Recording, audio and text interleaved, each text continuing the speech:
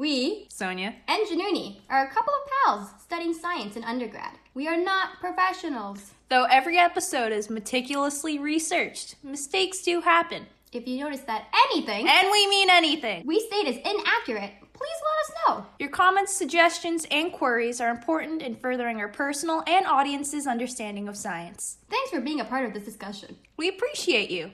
We really do. Bop bop, beep bop bop. Hello. Hello. Welcome back to another episode of Beaker Bros. Wow, we said that insane. Wow. Well, today's a special episode, like all the episodes, but this one even more so because we have our first live member of our audience. We have our friend. Dahlia. She is taking a nap right across from us. But you know what? It is very relevant, though, to what we're talking about today. Because in this episode, we're going to be talking about the science and the effects of sleep deprivation. Dahlia, are you sleep deprived? A little bit. But I know we're saying sleep deprived. I know in everyday terms, everyone, if you don't get a good night's sleep, we always say, sleep deprived or whatever. But what is the actual meaning, definition of sleep deprivation? That's a great question, Janini.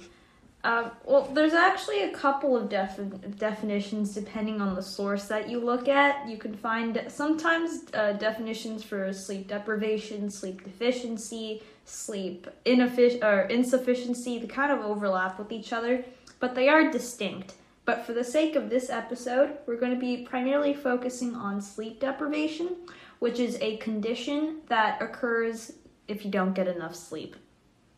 Yeah, so it basically focuses more on the total amount of time a person spends asleep rather than the quality of sleep. Which would more so tie into the sleep deficiency definition. Yeah, and sleep deficiency is a broader concept that encompasses sleep deprivation. That is correct. Yes. So what happens when you're sleep deprived? Before I go on with that, sleep deprivation is estimated to affect about 1 in 3 adults.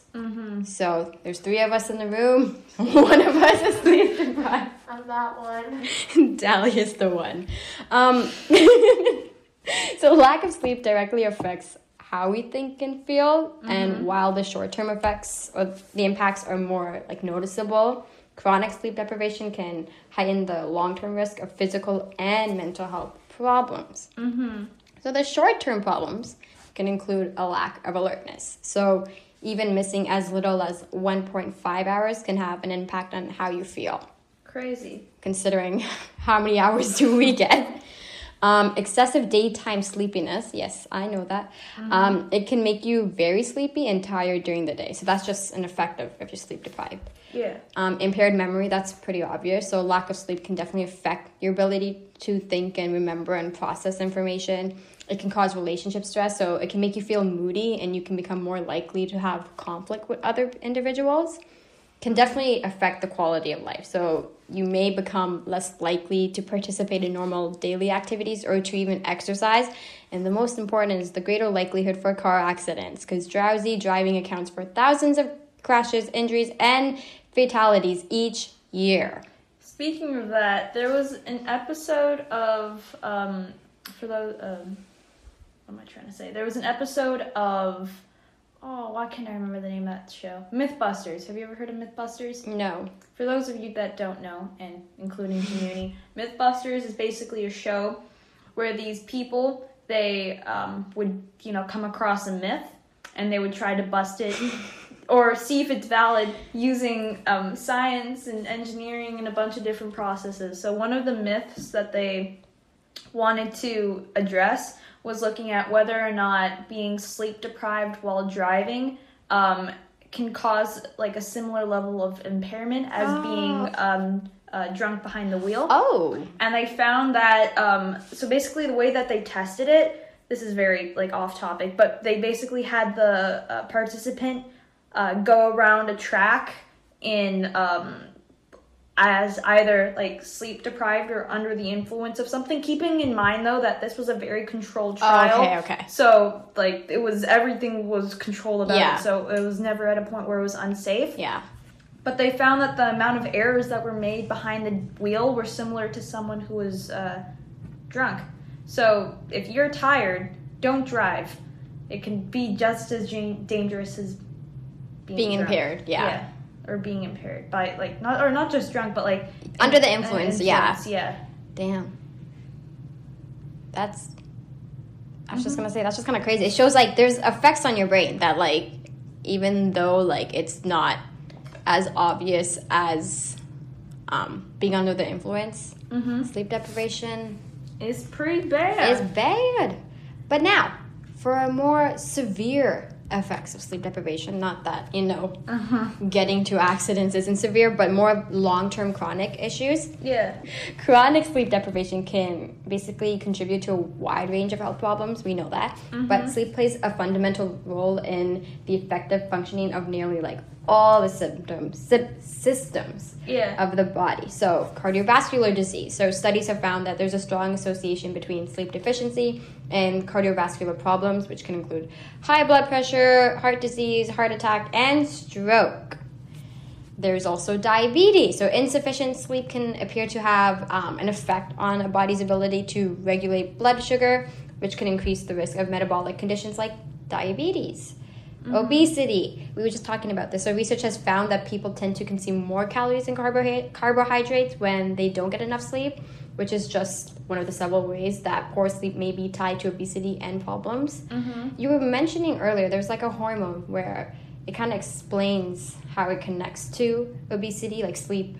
Yeah, so there's a couple factors, but I'll also mention one that's not necessarily hormonal related. But for hormones first, there's a hormone called leptin, and basically that hormone suppresses your appetite whenever it's released. But by being sleep deficient or sleep deprived, that ability for that hormone to be released is reduced. So instead of like having reduced instances of appetite, it's like you typically crave more.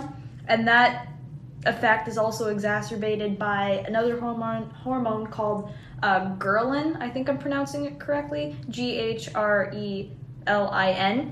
Yeah, ghrelin. And in people who are sleep deprived, that hormone is more prevalent. So by having less leptin and more ghrelin, your appetite is inextricably like increased. Yeah. But then not only in that, so that's like one thing that could lead to obesity. Another thing is by being obese, studies have found that you're more likely to have fat deposits in your airway, and those deposits can obstruct your sleep. So that can lead to sleep apnea or improper sleep, which can then lead to sleep deficiency over time. So everything's just connected. Everything's just connected. Wow. Anyways, there's another one. Obviously, like, I think the most obvious one is that sleep deficiency or sleep deprivation has been shown to lead to worsening your immune function, which actually includes a poor response to vaccines at times. Interesting. Yeah. So while you sleep, your immune system actually produces infection-fighting substances like antibodies and cytokines, and it uses these substances to combat foreign invaders, so bacteria and viruses. And certain cytokines also help you to sleep, which gives your immune system more efficiency to defend your body against illnesses. So sleep deprivation prevents your immune system from building up its forces in a sense. And if you don't get enough sleep, your body may not be able to fend off these invaders. And it may also take you longer to recover from illness, which is kind of like interesting because I know, like, I've talked to friends or whatever, and they're like, I haven't been sleeping well, but they get sick quite often, right? And it's kind of interesting to see how there is that clear connection and not really being able to put one and one together. Yeah. Very interesting. Yes. There's also pain. It has an effect on pain. Oh, I think I've heard of this. Right? Explain it. So sleep-deprived people are at a higher risk of developing pain or feeling that their pain is getting worse. So the pain actually may cause further sleep interruptions, creating basically a negative cycle of worsening pain and sleep. Does it say anything about the physiological basis for why that happens? I found an article here. It was posted not too long ago by researchers at the University of California, Berkeley, to the Journal of Neuroscience. And basically it says that in your brain, you have these pain receptors. MCAT terminology, go. No. No, I think it's called nocoreceptors. NOCI receptor. NOC? Yeah, Okay. I think that's what it's called. But anyways, so you have those pain receptors in your brain, and when you're deprived of sleep, it basically affects your those receptors in your brain, and it leads to more intense feelings of pain the next day. Okay. And then, so that's one, like sleep deprivation, increase or high risk of developing pain. There's also the obvious one, mental health disorders. So we all know that sleep and mental health are closely interconnected, and poor sleep does have strong associations with conditions like depression, anxiety, and bipolar disorder. But there's so many more different aspects, like chronic effects of sleep deprivation, that like we could literally make this a whole documentary if we wanted to. A documentary, wow. Yeah, Crazy. because they're how long? Movies? Yeah. Like, I don't know, 3 hours? Yep. But you get to see our faces talking about it. Crazy. Interesting. Okay, so we were mentioning sleep deficiency earlier, right? There are, I believe, different types of sleep deprivation. So there's acute sleep deprivation, so basically refers to a short period of time, and it's like usually like a few days or less. There's chronic sleep deprivation, so what basically the effects that we were talking about, how that's like connected. That's also known as insufficient sleep syndrome. But there's also chronic sleep deficiency or insufficient sleep, which describes ongoing sleep deprivation as well as poor sleep that occurs because of sleep fragmentation. So basically, like you were mentioning earlier, how sleep deficiency really refers to the quality of life. Yeah, or quality of sleep.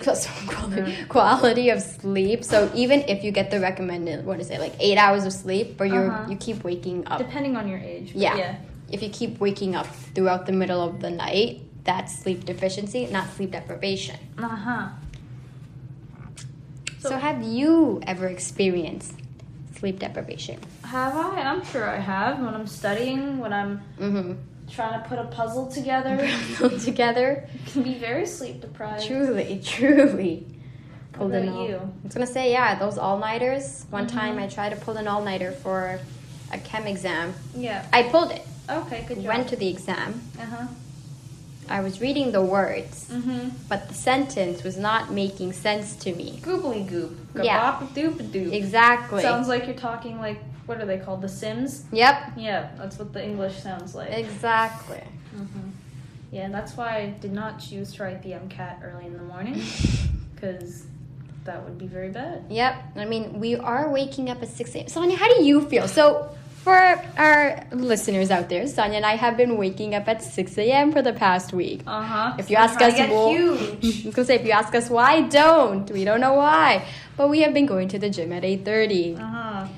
But I was gonna ask you, how have you been feeling with that change of schedule? It's interesting. So I start off, I'm sure you can attest to this as well. I start off very exhausted. But by being like active, I guess that releases like wakefulness hormones and stuff like that in the morning that, you know, make you feel more awake. So at the beginning it's very hard because you just want to sleep and like not our move. 40-minute nap at 7 o'clock. Truly it's not productive, but how do you feel about it? I was gonna say at the beginning of the week it wasn't too bad, right? But over time It adds up. it does, because like it's not like we're sleeping significantly earlier than we did before. Literally going to bed at the same time. Yeah, like so 12, it's 1 o'clock and waking up at 6. exactly. So we're getting less hours of sleep. So over time it did add up, and hence the nap at 7 a.m. before the gym. But definitely going to the gym like wakes you up, and it's not bad. It's not hard, but It's a little bit, but over time it gets a little better. it does. And we're hoping to get huge at the gym. So You know, we'll do an episode on exercise and soon. how huge we are. How massive we got within a month. Yeah. It's a 1 month shred challenge. You can invite Chloe Ting. Yes. get her to guest star on this episode. We are viewed across 3 continents. We so are. We're pretty big now. Yeah, we'll tell her, be like, hey, come on over. So, I guess a way to end off this episode, let's talk about a little bit of treatment. How would you address sleep deprivation? Funny thing, the most obvious answer to sleep deprivation is to sleep. Like, that's, like, you just need an adequate amount of sleep. So, typically 7 to 9 hours each night. Again, it varies for age. Yeah. If you're a newborn baby, I think it's 14 hours or something like that. Yeah. How I would love to be a newborn. But again, this could, like, it might be easier said than done, because if you're an individual with a sleeping disorder, that's not possible. So then again, with a sleeping disorder, you may be exposed to different treatments rather than just sleep. Yeah. Yeah. You might need other interventions, whether it be medication or what have you. Yeah, it's like insomnia, right? Like, it's different because even when you have the opportunity to sleep, you can't. Yeah. So there's that. Sleep is so complicated. But it's so nice. Just It is nice. But Good studying it is complicated. it is. Like most things in life. The science behind sleep. Well, I think that's a fun way to end off this episode. Mm-hmm. It looks like Dahlia is just waking up from her nap. Good morning, Dahlia. Good morning, I have work to do now. Our episode did not put her to sleep. I was actually listening. Oh. So that brings us to the end of this episode. Yeah, and hopefully to our viewers out there, you'll learn something. If you didn't, I'm sorry. We'll try again next time. Next episode Uh-huh. on a new topic. Yeah. Pretty crazy. Bye. Bye!